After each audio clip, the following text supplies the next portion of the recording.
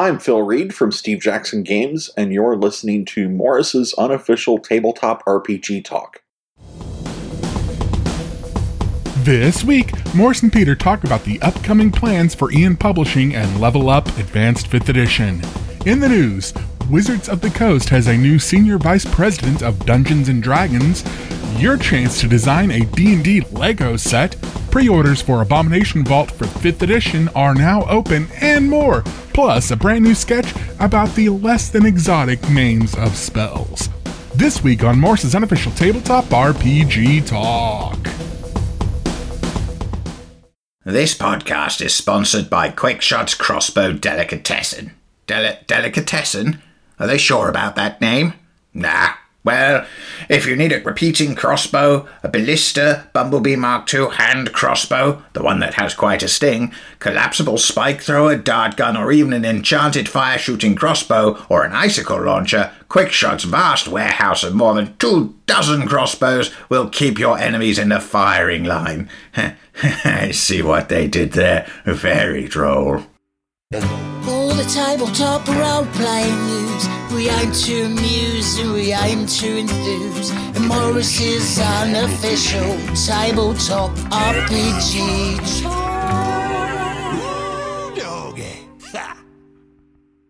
Hello, and welcome to Morris's unofficial tabletop RPG talk. I am Russ, aka Morris, or Morris, aka Russ, and with me this week is Peter Coffey from the Southampton Guild of Role Players.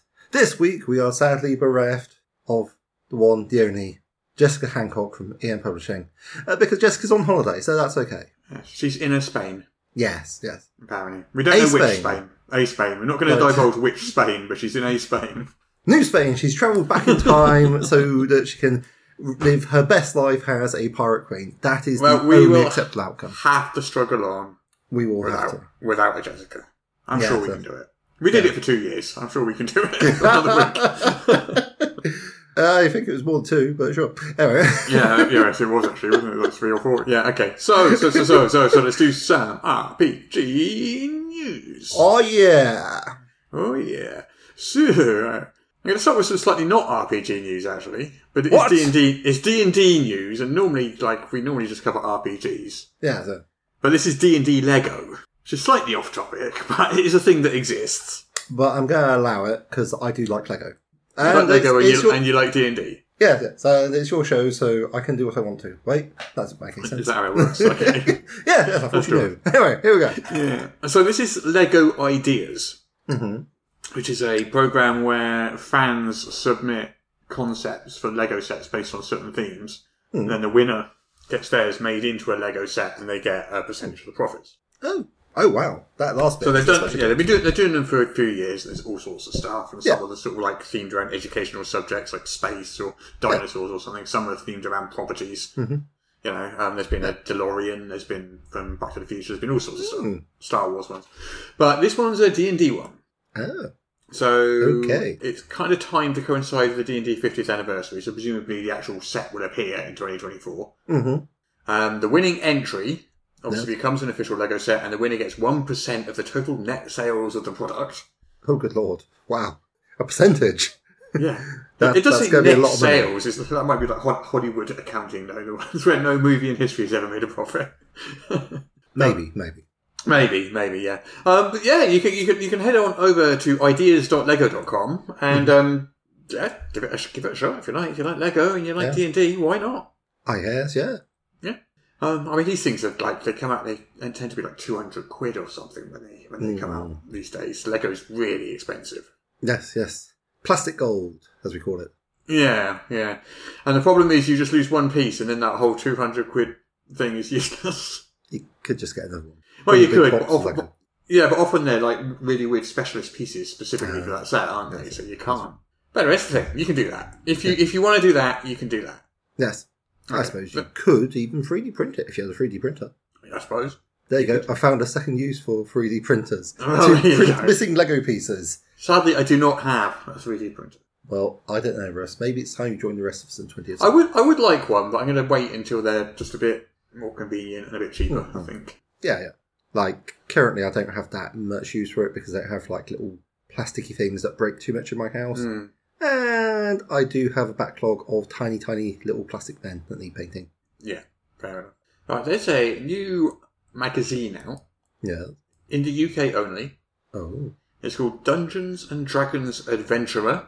And it's see. a collaboration between Wizards of the Coast and UK magazine publisher Hachette Partworks. Okay. And it's designed as a magazine to teach you D&D. Oh, okay, wow. So it's a weekly magazine, Yep. and you need to subscribe to it. Yeah. Although it is available, I think, in some UK stores, but I don't know where exactly. But you need to subscribe to it. They've got 80 issues, weekly issues planned so far. W.H. Smith's just tucked in behind the White Dwarf. Yeah. So the first issue is only $1.99, super cheap. Subsequent issues get a bit more. The second one is $4.99, and then they're $7.99 onwards. Okay. And each one comes with a free gift as well. So it might be a dice set or a key ring. Some of the gifts get quite good, like a DM screen and a binder and a dice tower with your 7th delivery, which is quite an impressive free gift. So it kind of feels to me, it's more like a loot box with an attached magazine rather than the other way around. Yes, we'll teach you how to play D&D. Yeah. So they describe it here. Dungeons & Dragons Adventure is a brand new partwork, I don't know what partwork means, that teaches you how to play the world's most popular tabletop role-playing game with an exclusive adventure, easy step-by-step instructions, and all the background information you need to start creating your own characters and become a D&D expert. Collect the specially designed dice given throughout the collection and join us on a wild ride through the D&D journey of a lifetime. Oh, amazing. And then if you have a premium subscription, which costs a bit more, you get miniatures as well. Oh, okay. A Partwork magazine, Google provides, or DuckDuckGo to be perfectly precise, is one of those magazines where they send you a part of a model or something each week. Oh, right. You used to be able to get like a model space shuttle and you get a bit of it each. Yeah, okay. Precisely. Gotcha. Yeah. Okay, so it's a bit like that. Okay, I get you. So after a mere 7 weeks, 7 months, you'll be able to play a game of D&D. Is that how it's going to work? So what? This one, you've just got the grappling rules. In the next one, you've just got... you have to build your base hamper. Bit by bit. Yeah, I you know what? I think Southampton Guild role players, we can get you started a little bit quicker. Yeah. I don't know, to be honest, but that's what Partwork magazine is. I don't know, man. I don't know. It's interesting. It's UK only as well. That's unusual. Yes. Oh well. Hey, did you know there's someone new in head of D&D? Is in it? charge of D&D. Oh, who's that then? So it's a guy called Dan Rawson who's come over from Microsoft, where he was COO of Microsoft Dynamics 365. Okay. The second person they've hired from Microsoft too, they also hired earlier this year Cynthia Williams, who was running the Xbox. That's why I said Xbox. Running an Xbox. Yes. Right. So they're bringing over people with digital capabilities and putting them in high-level positions at Wizards of the Coast. D&D. Oh, yeah, like 365, that's the name for the Office suite that they stuff. I was like, well, I could pay for Microsoft Office, or I could use OpenOffice, which is free. So that's what I went with. Anyway, so Way Winninger has been running D&D for the last couple of years. Yeah. He no longer has any mention of Wizards of the Coast or Hasbro in his Twitter bio. Oh. Does this mean that he's being replaced by Rawson? I'm not sure. Oh. Can only speculate. Yeah. Well, in the absence of information, we're forced to retreat to wild and unfounded speculation. Yeah, so basically he's a new senior vice president at Wizards of the Coast, and he's in charge of Dungeons & Dragons. Yeah. Completely in charge of Dungeons & Dragons. Okay. And he's got a big background in digital stuff. Digital capabilities and opportunities.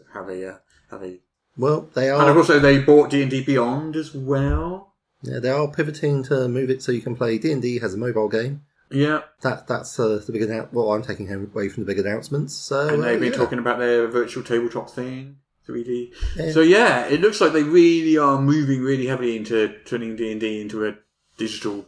I doubt it's going to be digital only, but it kind of feels like it might be digital first, with the books more as an accessory. Yeah, it could be. I mean, after all, who doesn't love microtransactions?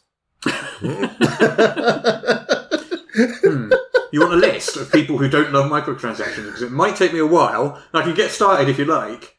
How many people are there in the world? Could I have a shorter list of people who do like microtransactions? People who run digitally focused companies. They like Perhaps. And do they even like them, or do they tolerate them as a necessary evil? Who can say? I think they like them because it makes them a lot of money. Yeah. I think it's excellent stuff that Wizards of the Coast is doing so much to expand the role-playing game market. Yes. Yeah. Anyway, that's that anyway. So, what else have we got in the news? So, Paizo. You can now order the 5e version of the Abomination Vault's Adventure Path. Dangerous. Characters from 1st to 11th level. Starts in a mysterious lighthouse called Gauntlight and sends the players through the dungeon levels beneath it. Ooh. So you can pre-order it now. It comes out in March 2023. So this isn't the first of their 5e things. They did that with Kingmaker as well. Or they did a 5e monster bestiary for Kingmaker, didn't they? That sounds vaguely familiar. Yeah, they definitely didn't do Kingmaker. Kingmaker was a 5e conversion, because I would definitely remember that. It's part of their ongoing program. For instance, the Rise of the Rune Lords converted to Savage Worlds. Yeah, I mean, no, Kingmaker, they re-released it for 1E and 2E Pathfinder, and also a bestiary, Kingmaker bestiary, Yes. for 5E, which you can use along with those books. So basically switching the monsters out Okay. with the bestiary. So you can hack it on the fly sort of thing. Yeah. Wow. Kind of. Yeah. They also announced a new playtest class called the Kineticist. Yes, I've heard about that one. I think they had Jason Bullman run a game which was all the designers played kineticists to see what it would be like. So, yeah. Okay. Yeah. Well, we're in August 2023. We'll see the final version of it because it will be in Rage of Elements, and basically it's a class that channels elemental energy. So presumably just fire and water and ice and things like that. Oh, you never know. They might have adopted some of the Chinese stuff and gone for gold and wood as well. Maybe. Woodbender. That's what I'd like to see. Maybe. Who knows? Yeah. Not I us. suppose there probably is a way to find out. I could just click on it and find out, but I'm not going to. That seems like a lot of effort for us. Yes, that does seem like a lot of effort. Especially when I have another topic to cover, which is, have you heard of the secret world Mmorpga? Oh, Russ, your pronunciation. Forever separated by a common language. Which is my idiom. It is. Okay. Now, and It gives to me answer the pleasure and creates a small but tiny little bit of amusement in my life to deliberately mispronounce words. And Mmorpga is what I'm going to mispronounce today. question.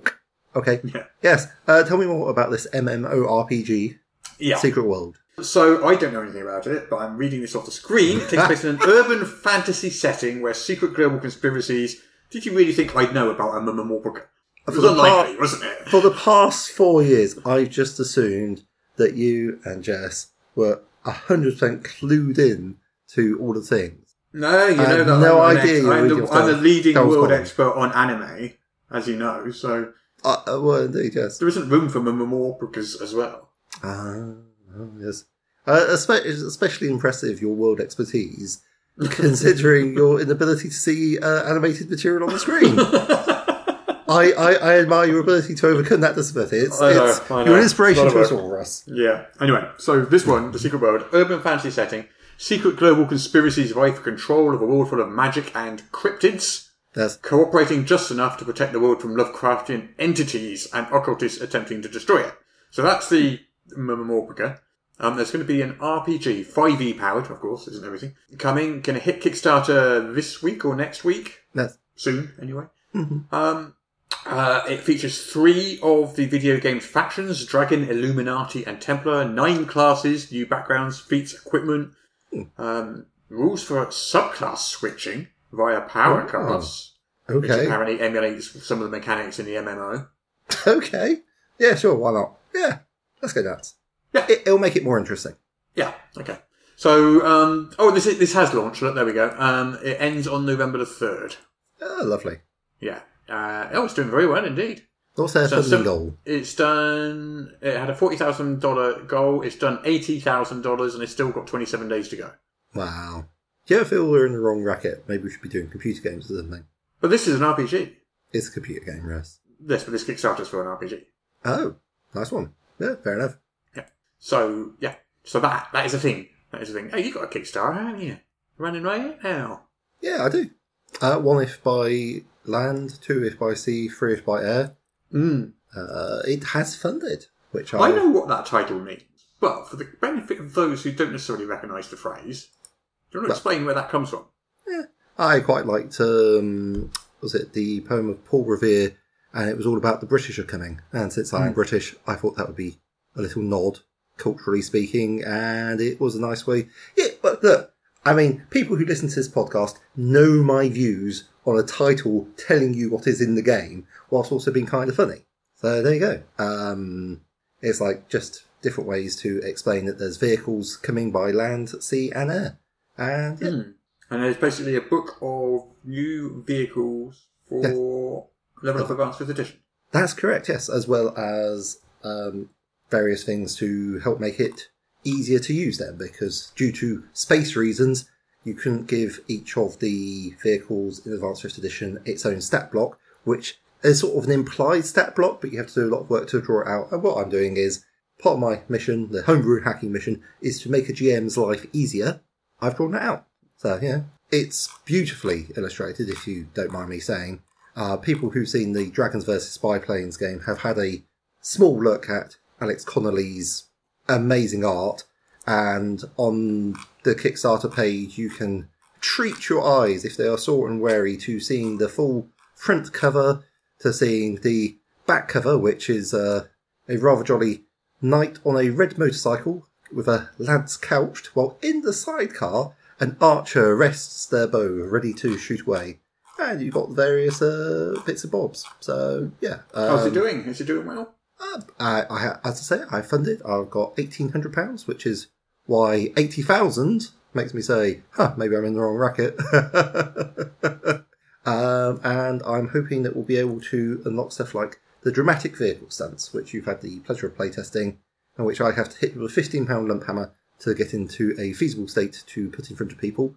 But, like I say, my whole ethos is, for a GM, it should be as easy as possible to use my rules in game, because I'm a GM and that's what I want from my from the rule supplements I pick.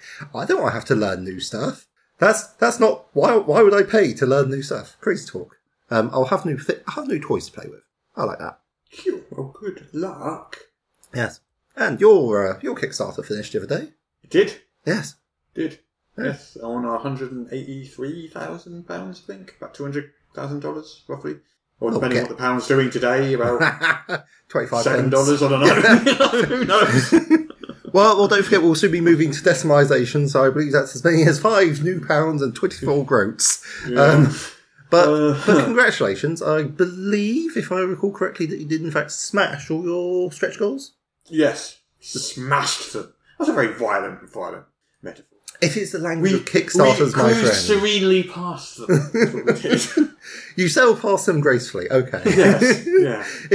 They're more swan-like, less Frankenstein's monster-like. Okay. Yeah. And like a Kool-Aid man, you daintily tiptoed into the room, and now I believe you're committed to producing, 8 separate sorts of random dungeon generator? They're pretty much done now. Oh, that's nice. Yeah.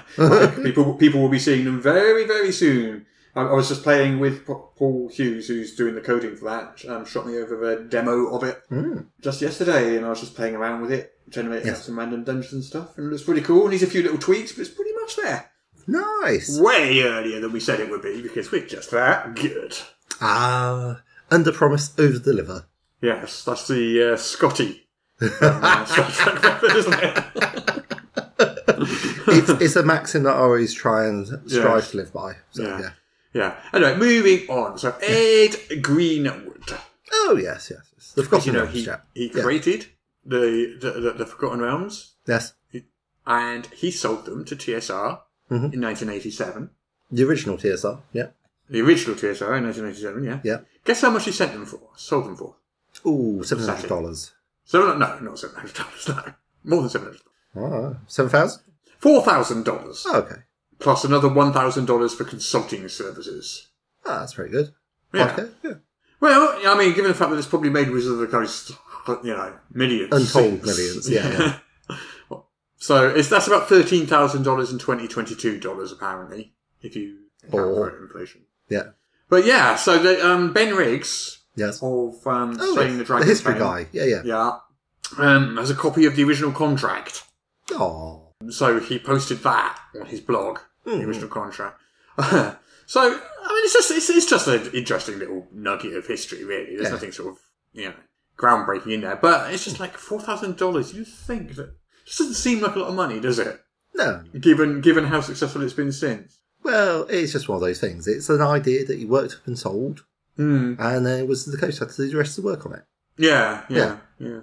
Or TSR has it, so yeah. And it's been very popular. And it's not like he's not doing anything with it, if I recall correctly. Oh, of course, yeah. He's written books Yeah. for TSR. He's written all sorts of stuff for TSR. So he's presumably been paid well for that sort of stuff. And honestly, if you got like the world's largest game studio boosting your idea and acknowledging you along with it, then that's the sort of publicity you literally cannot buy. So, yeah, on the one hand, he could have kept it to himself, but on the other, he is still profiting off its profitability. So, tricky one. I guess. But yeah. I guess so. So, anyway, I found it interesting anyway. Yeah, it was very interesting. Yeah. Well, bear in mind, Eberron Yes. was 100,000 from Yes. Keith Baker. Mm-hmm. And that was through that setting search, wasn't it? Yes, And the yes, winner yes. got their setting purchased for $100,000. That was Eberron was 13 years later. in True, fairness. but still, it is. Yeah. It is 20 times more money. Well, the market was somewhat bigger then, wasn't it? So, don't forget, back in 1987, the hobby was just so 11 years old, something like that. And it was just one of many lines. I suppose. No, yeah, you're right. It's just They could have gone with Greyhawk, and then it would be like the Forgotten Realms might have been forgotten about. But yeah. So I think he might not be able to get more money, and he's done quite well with it. So it's just as it is. Yeah. If you choose something different, then maybe it would have worked out for him. But they certainly wouldn't be able to give him like $100,000. I don't think they turned over $100,000, did they? Yeah. Maybe they did. Yeah, TSR was doing really well at one point. Yeah. Yeah, they had 100 staff and all sorts of stuff. Yeah. They were massive at one point. Mm-hmm. I think we kind of covered the news now. There isn't an awful lot this week. Oh, fair enough. There's only one Kickstarter I wanted to mention because I just saw it, and it's called Exotic Equipment Perks. Oh, This nice. is by someone called Justin Hanlon. Yeah. And basically, it's kind of weird. It kind of sells itself by saying, in 5e, the single largest lackluster choice is the weapons. Which, It's fair. okay. I don't disagree. I don't think you need to... I don't know if I could agree, but I don't disagree either. Yeah. I don't think it's necessarily the single largest lackluster choice, but I do agree, and we obviously did this in Level Up as well, that you could distinguish the weapons more interestingly. No, I understand where you're coming from now. There's a lot of competition for the single most lackluster choice, but it's definitely a lackluster choice. Is that where we are? Okay, cool. Kind of, yeah. I mean, I'm not super comfortable when you advertise your product by tearing down someone else's, though. No, it's does very rankle me a rude. little bit, but whatever. Anyway, but it looks interesting, and I am interested in this. So basically, they've got things like exotic equipment perks. Mm-hmm. An equipment perk is a special skill or technique that can be used with a specific weapon or piece of armor, and that allows each piece of equipment to feel unique. So I think that's kind of cool. So the equipment perks are like a feature of the item. Yeah. And you can, and to use it, you've got to be proficient with the item. Yes. So basically, anyone can swing a greatsword around. To use its perks, you've got to be proficient.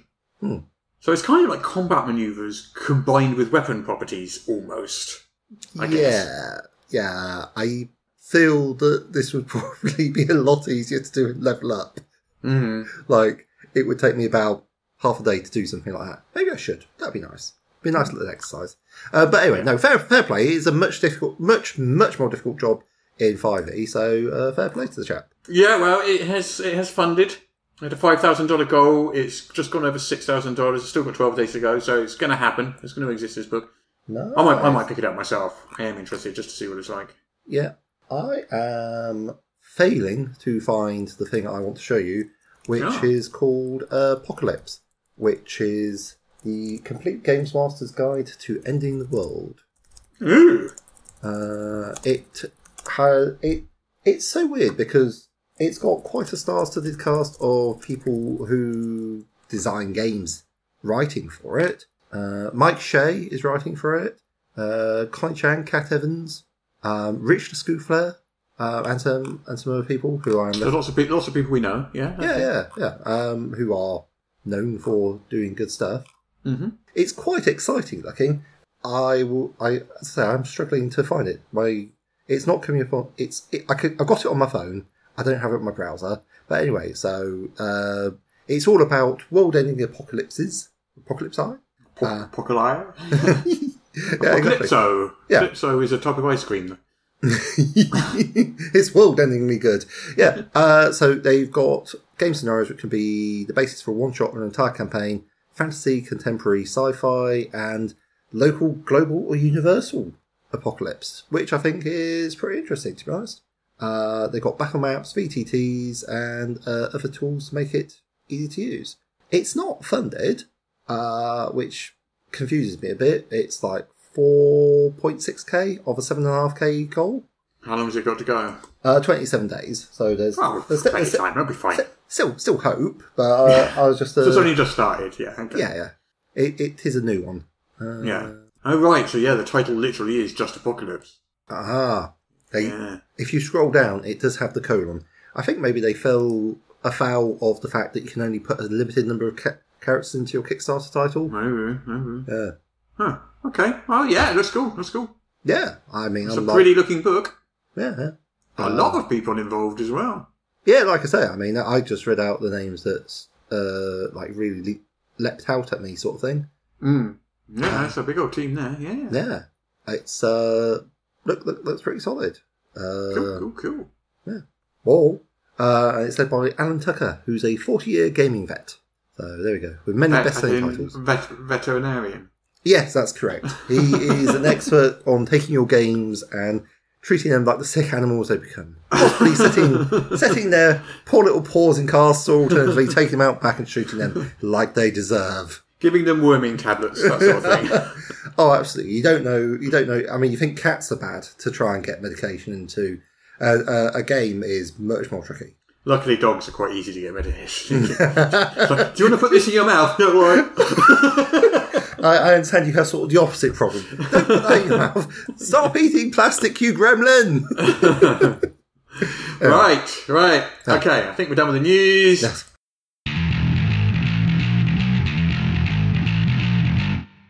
Today's lesson in the arcane arts is all about the spell Magic Missile. I have a question. Yes? What is it, youngling? Why is it called Magic Missile? Well, it is a missile, and it is magic. But it's not very inspiring, is it? What do you mean? Not very inspiring. Well, it lacks a bit of pizzazz. Pizzazz? Wonder, mystery, excitement, drama. Drama. Yeah, I mean, whoever named that spell... Ah, yes. The late, great, magnificent wizard, Kevin. Yes, Kevin. He didn't put a lot of effort into it, did he? Not a lot of effort. Wait a minute. Go back a second. Did you say he was called Kevin? Yes, his name was Kevin. Not like Marvello the Wondrous or Ixitacherus the Lesser or something? No, his name was Kevin. And he named his spell Magic Missile. Yes, what of it? Can we get back to the lesson, please? Oh, I'm having second thoughts about all of this. I joined wizard school for the flair, the adventure. The flair? The adventure? The jazz, as it were. The jazz? Yeah. The arcane arts should fill us with awe and mystery, but this is just boring. Boring? The study of sorcery is boring? Sort of a bit mundane. Magic Missile indeed. Look, created by Kevin. Now, if it was a Malak the Maleficent's marvellous witch bolt, or Andrakor the Mighty's unstoppable esoteric arrow, but no, we get Magic Missile, charm person, detect magic, light, shield, sleep, wizard lock. Get this, cure wounds. It's all just so drab. Look, the names are not important. What matters is the deep and mysterious connection to the arcane weave which permeates the world and allows us to perform miraculous feats with the wave of a hand and the utterance of a word. That's all very well, but a little bit of imagination wouldn't go amiss, would it? I mean, spend years of your life perfecting a spell which will become truly iconic, the mainstay of wizards all across the land, and then call it magic missile? It's just not on. Well, there's nothing you can do about it, my young apprentice, so I suggest you just grit your teeth and get on with it. Maybe I should multi-class. Multi-class? Into what? What of a character class even approaches the awe-inspiring power of the mighty arts arcane? I could be a paladin and smite evil fiends with my holy avenger. Or a rogue and disable devious traps with nothing but my wits and a set of lockpicks. Oh, that does sound fun. Perhaps a berserker, filled with rage, tossing enemies asunder like ragdolls. Or a stoic ranger patrolling the wilderness and living off the land with only the plants and the beasts as friends.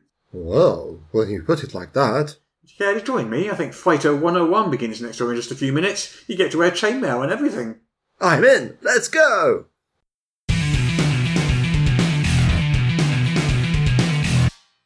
Malak the Maleficent here. If, like me, you're enjoying this podcast, please consider subscribing on Patreon for exclusive bonus content every week and the warm, fuzzy feeling of knowing you are helping to keep the show going. Subscribe at patreon.com/Morris. There, I said it. Can you stop staring at me like that now? The things I do. All right. Don't forget. Patreon.com/Morris. Can I go now?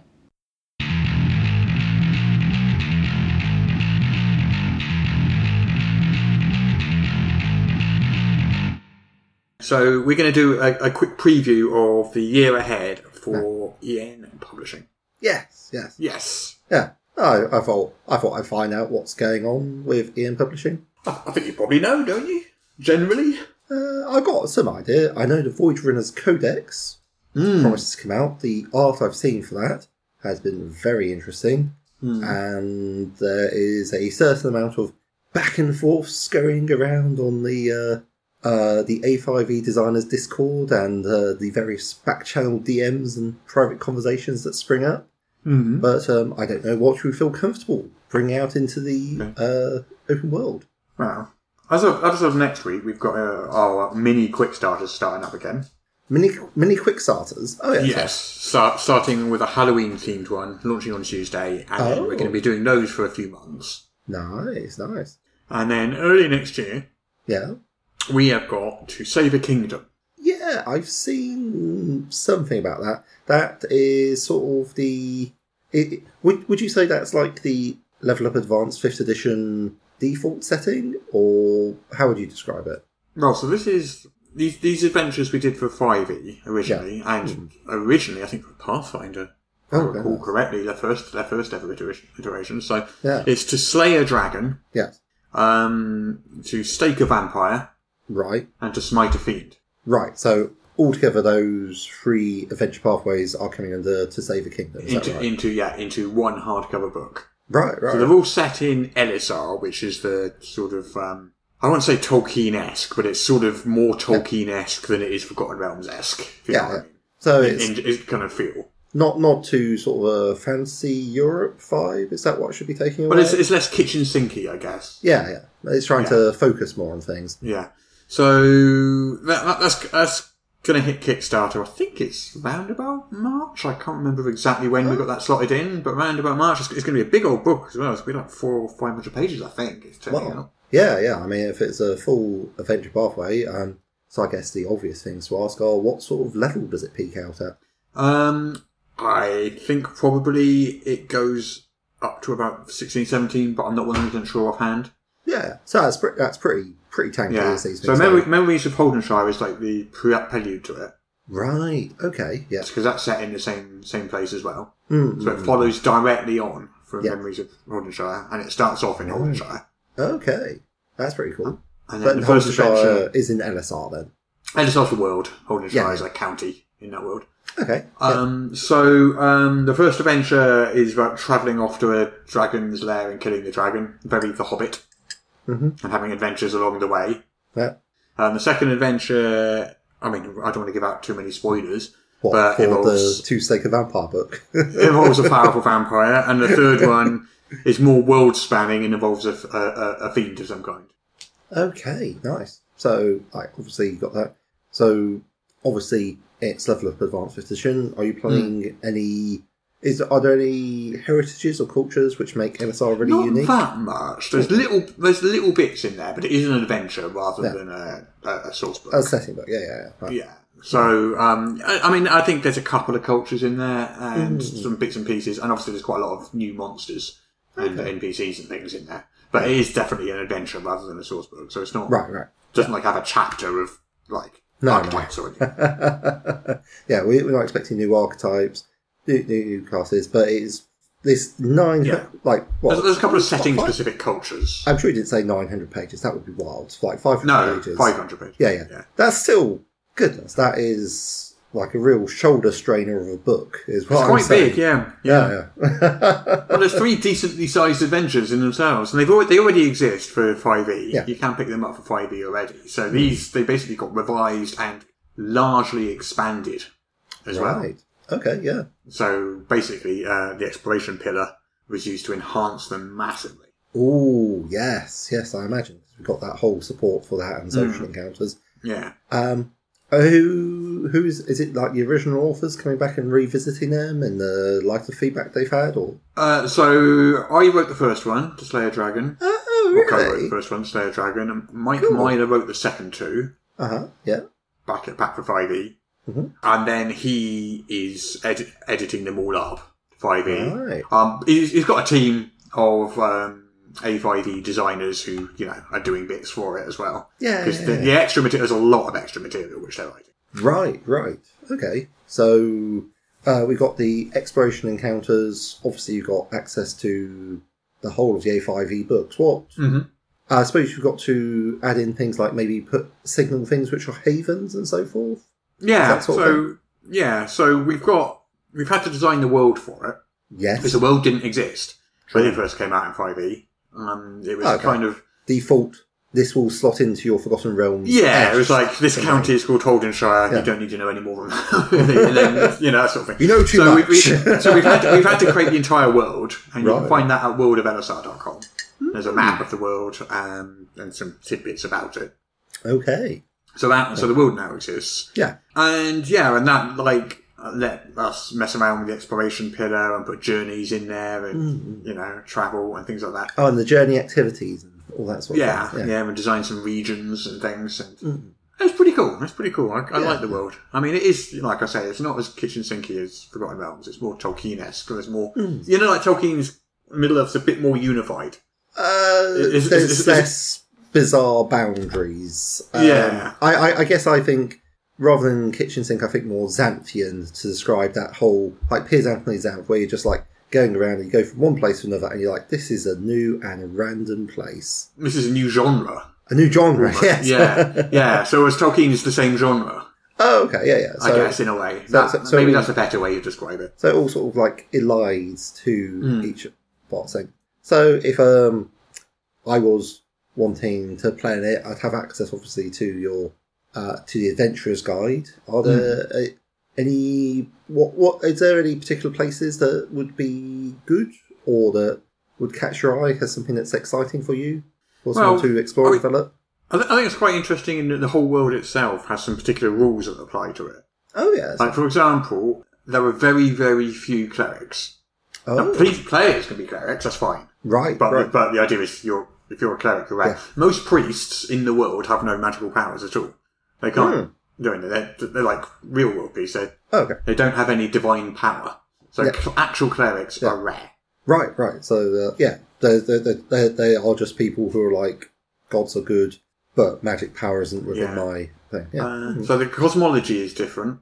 Yes, clearly. It is, again, a little bit Tolkien-esque. So basically, rather than having a whole great wheel of planes, yes, there's just like 3 planes. Oh. Plus the Dreaming and the Bleak Gate. which Right, are kind of like mirror planes of the waking. Yeah. But so you've got the sort of heaven plane and the hell plane, essentially, the good plane and the bad plane. Right, that makes a lot of sense. Yeah, yeah. And the bad plane is located deep within the Earth. Oh, okay. Sort of very Hadean, Tartarus sort of vibe. Yeah. Whereas the good plane is located somewhere off over the sea, which is kind of that is kind of Tolkien. That's your I nod totally to, get like- that's very similar to Lands of the West. I totally get that. Yeah. Like the elemental planes, for example. There's no elemental plane. Oh, okay. So, but they sort of are, because elemental planes are basically areas where that element is concentrated. So, like in a volcano, that's basically the plane of fire. If you're deep under the sea, in the depths of the ocean, that's basically the plane of. Yeah, it's more of like maybe a polar sort of concept. Yeah, it's more rather just than like a plane. concentrations of an element basically form the same function that a plane would have done Yeah. in a cosmic wheel kind of setup. Okay. So, So there's no sort of gods and devils and demons and all that. There's just kind of one type of being. Yeah. I totally forget what name we gave them anyway. And there's just lots and lots Some of sort of celestial. yeah, and there's lots and lots of them, and some are good and some are evil and stuff like that. Some of them are on the world and some of them aren't. Yeah. And there's some examples of ones that are on the world Yeah. and are just kind of wandering around doing stuff. Okay. So, is there sort of this like Manichean good versus evil eternal war, or? No, because it isn't quite so organised into sides. It's more individuals. Okay. Yeah. And I think, generally speaking, the whole thing's a little less black and white, good and evil. Sort of like there's room for shades of grey, sort of. Yeah. So it's a fun setting. I quite like it. And basically, the first adventure was always kind of like The Hobbit. Yeah. Just like a dragon. A real and it kind of inspiration. grew from there and just kept that kind of feel to it. Yeah. That Tolkien-esque feel to it. So, it does borrow from Tolkien in places, definitely. Yeah, I like, obviously Tolkien has a huge influence on a lot of people, but like, I think you're feeling like a real special connection to that work and that sense of journeying. That seems to be something that you were very keen on. I've always had a connection to that, yeah. Yeah. Like, I suppose, like, if you're going out in the New Forest, there's very much a sense of, well, there is a large selection of, I don't know what's over the next hill, so I best go have a look. Yeah. Like, especially, like, the local, like, the gorse and the shrubbery, and it's just like, and then there's some trees, and it's just... And then a pony. or a donkey, even better. Anyway, so that's Marchish. Yes, yeah. And then we'll do some more mini quick starters. At some point in there, we're doing a hardcover compilation of Gate Pass Gazette. Oh, wow. We're going to be doing annuals. So each year, we're going to do a hardcover annual of the Gate Pass Gazette. Ooh, that is dangerous. I love it. I don't know if we're doing that by Kickstarter or not. I'm not sure we are. But we're doing that. And then, of course, the Void Runners Codex is later in the year. Yeah. And at the moment, we've got playtest focus groups. Yeah. Playtesting the Starship rules for that. So they're getting paid to do it. We had, like, I can't remember, a few dozen applicants from different groups. I almost got an application in, but I needed to have my players sorted out first, which wasn't in superb or gold. We probably wouldn't have gone with you anyway, because you've got too much of a connection with like the designers and stuff. We'd rather have someone who's just had no connection at all with. Fair enough. Because they have to like play test it completely blind. They can't ask us questions. If they've got a rules question, they can't ask us. Oh, yeah. Because if you've got your book at home, you can't ask the designer, can you? No, that's true. I was just thinking I'd have had to go because I tend to go and try and do things rules as written rather than ask. Yeah, I mean, that's exactly what we want for this. So we got 3 groups doing it, and they're recording their sessions on video. Right. They have to do 4 hours of playtesting throughout October. They can split it up or do it in one go, whatever they want. Yeah. And then we have to sit down and watch those videos. They're not for public. No, of course not. No one will see them. But watch those videos. And we just find out where the pain points were, where people got stuck, where they got lost, where they couldn't figure a rule out, where things didn't work as smoothly as we'd have liked. That sort of thing. And so it's kind of different to the mass playtest approach. Yeah. Which is you get thousands of people playtesting and then doing a survey. In this case, we're going to get focus groups who are unconnected to us, who can't ask us for advice or know what our intentions are or were, and see how they get on with the rules as written. Yeah, like I've been in one of those sort of things that was run out of conventions. That was pretty interesting. So, Yeah, it's going to be interesting. We won't know anything more about that until the end of October. But that's Void Runners Codex, which is our sci-fi book. Yeah. It's not like magic sci-fi, it's sci-fi. So Although it's got psionics in, if I it's got psionics in it, Yeah. yeah. But if you want to do something like Starfinder, which is basically magic and sci-fi, Yes. you'd have to combine them. You'd have to combine like the Adventurer's Guide from A5E with Void Runners Codex, or you can just use Void Runners I can't talk. Void Runners Codex and just do Star Wars or just do Star Trek or whatever. You could just run a strict sci-fi campaign, which is all about the technology. Yeah. Or if your player's like, I want to play a Azabar cleric, you could be like, are you sure? Yeah. There's a whole nice new book. Fine, here, play it. Well, that's all setting dependent, we see. So what we're writing is a rule book, not a setting. Okay, yeah. So you decide on your setting, and we might put a bunch of settings for it. Yeah. But this rule book is like the D&D player's handbook. It's not a setting; it's a rule book, and you use a setting with it, don't you? So your setting might be a sci-fi setting. Your setting might be a Starfinder-esque magic sci-fi setting. You know, it's whatever you want. Yeah. I mean, obviously, you're very keen on Star Wars. Also, quite keen on Star Trek. More so than Star Wars, I'd say. You're more of a Star Trek than a Star Wars fan. I would say so. Yeah. Okay. No, I don't think we've ever had that conversation. Well, I like them both. Don't get me Yeah, wrong. yeah. I like them both very much, but I think I've, since a kid, always veered towards Trek. Yeah, sort of the utopia. I mean, to be fair, it's slightly harder science fiction, I guess. It's hard to say. Yeah, not much in I suppose. it. Not much. Yeah. The technology is more focused, shall we say? Yeah, but also it has things that Star Wars doesn't have, like transporters and things like that, which even Star Wars doesn't have those. No, that's true. Because that is basically just magic, isn't it? That's not a thing that can exist. Oh, okay, yeah. I mean, should we expect transporters? I suppose we've got the technology, so to speak, in terms of game, and that you can just nick it out of. I think there are, but I'm not 100% sure. Okay, fair enough. It feels like it's still in quite early stages. Yeah, well, we've got a manuscript that it's going through editing at the moment. And then, of course, a lot of playtesting because there's new systems. Like the Starship Combat System's a totally new system. Yes, yeah. And a new system needs to be playtested a lot more than just like a new class or a new set of feats or anything. Because at least those things already have the core system in place. They're just modules for that system. Yeah, Starship Combat System's an actual new rule set. Yeah. I mean, it still uses, obviously, the core mechanic of D20, blah, blah. But it's a new... I quite like how it works. I mean, you know, when the playtests come back, we might find that the entire approach doesn't work and we have to go back to the drawing board. That's what playtests are for. Yeah. But at the moment, it's zone-based. Yeah. So on your turn, you can stay in your zone or you can move to another zone. Yeah. Zones in a Starship Combat could be sort of like an area around a planet, or a nebula's another zone, or deep space is another zone. Oh, okay. The shield generators around the Star Destroyer are a zone. You know, so there's different zones. You can move from zone to zone with your move. Yeah. You can attack things in the same zone as you, or if you've got long range weapons in an adjacent zone. Right. So you can do all that sort of stuff. Starfighters kind of work more like mounts, in that it's your character you play rather than the ship. Yeah. You just have the option of being alive in space and flying around. Yeah. And capital ships have a number of sort of power points that they can spend to do stuff. And if your character's on a capital ship, you can move between decks and do different things. Okay. It's going to be interesting to see how that works out, whether that's going to be a little too granular or not. I'm not sure, but It does feel like there's a lot of like zipping back and forth between focus, which is very cinematic. Well, the one thing... Yeah, it's all based around the characters, not ships. Yeah. So it's what you don't move a capital ship. Your character on the capital ship does something, which might result in the capital ship moving, but it's your character doing something. So it's the characters that are taking actions, not the ships. Keeping It's heavy very much- focus on the characters. Yeah. And there's no designated roles like you are the person doing the shields for the next 45 minutes of gameplay. Yeah. You know, nothing like that. Anyone can pretty much run around and do different things.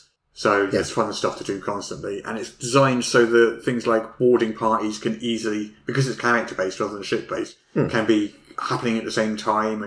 And you might be fighting off a boarding party in engineering while someone else is manning the guns while someone else is doing this. Yeah. So it's, we'll see how it works. So it's less dolphins pulling a chariot.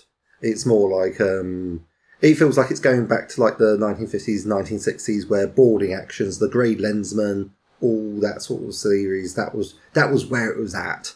Massive ship shooting things at each other, but it basically boiled down to a group of people with axes rushing at each other, shouting. Yeah, but the big ships can shoot at each other too. Yeah. Of course, yeah. So that's that. So that's later in the year. That's probably next summer.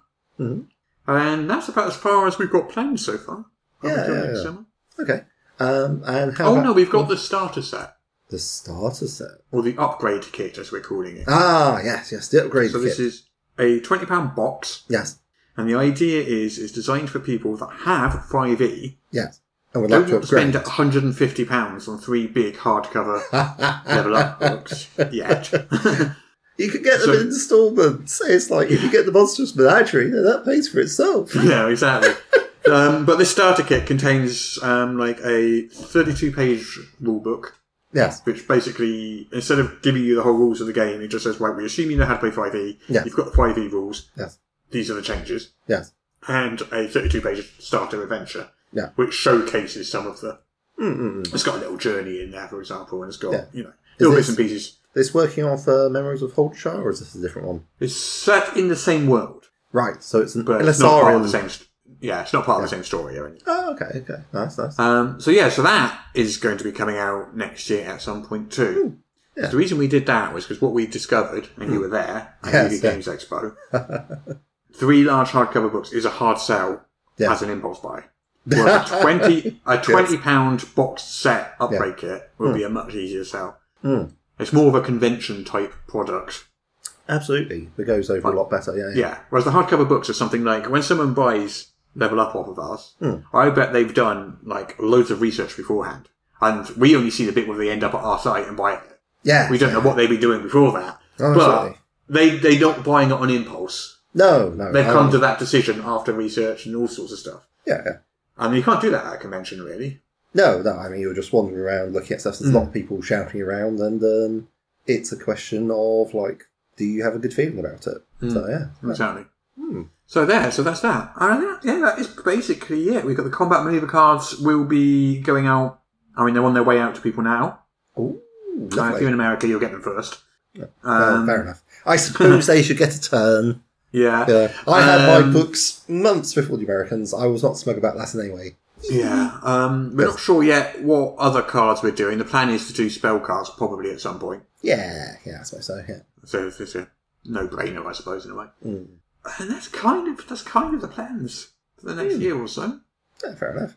Sounds like you got it all well in hand. Lots of work. I mean, all 3 of those big books have all now been written. Yes. Well, Dungeon Delver's Guide is out now, so but the other 2 big books have been written now. So, To Save the Kingdoms went into layout. Yeah. So it sounds like it's all chugging along, and you've got the plan set for it. Yeah. Working hard. Yes. Geek Pass Gazette with a... And we're also thinking about a little delve into board games, starting with a card game. Yeah, makes sense. But I can't really talk about that quite yet because we haven't actually signed anything with the creator. But we will. I think we're going to. Yeah. Yeah. It feels like a good choice. Yeah. I mean, if you're going to, board games are just way bigger.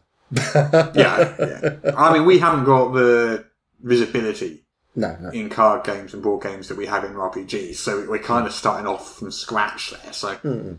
But certainly showing up at conventions is going to be a good thing. Is that, actually, convention circuit, is that something that you'll be doing? Yeah, are you going to send off Jess? What's the plan? So we're doing Dragon Meet. Yeah. And we're doing UK Games Expo. Yeah. The general plan was for Jess and possibly Shin to go to other conventions. There's nothing locked in yet, but the general plan is to have some representation at other. They're the 2 big ones, which we'd all go as a company. Yeah. But for other ones, you can just have 1 or 2 people just pop along and not necessarily have a stand there, but be at the convention at least. Being visible. Talk about it. But not plans to run lots of demo games and so forth, unless you can find volunteers. Yeah, well, there's that too, yeah. So that's our plans. We do have plans. Well, thanks for cluing us all in as to the plans for Ian Publishing in its inexorable goal to dominate the world, or at least... Well, I guess we're done then, aren't we? Right. I will see you next week.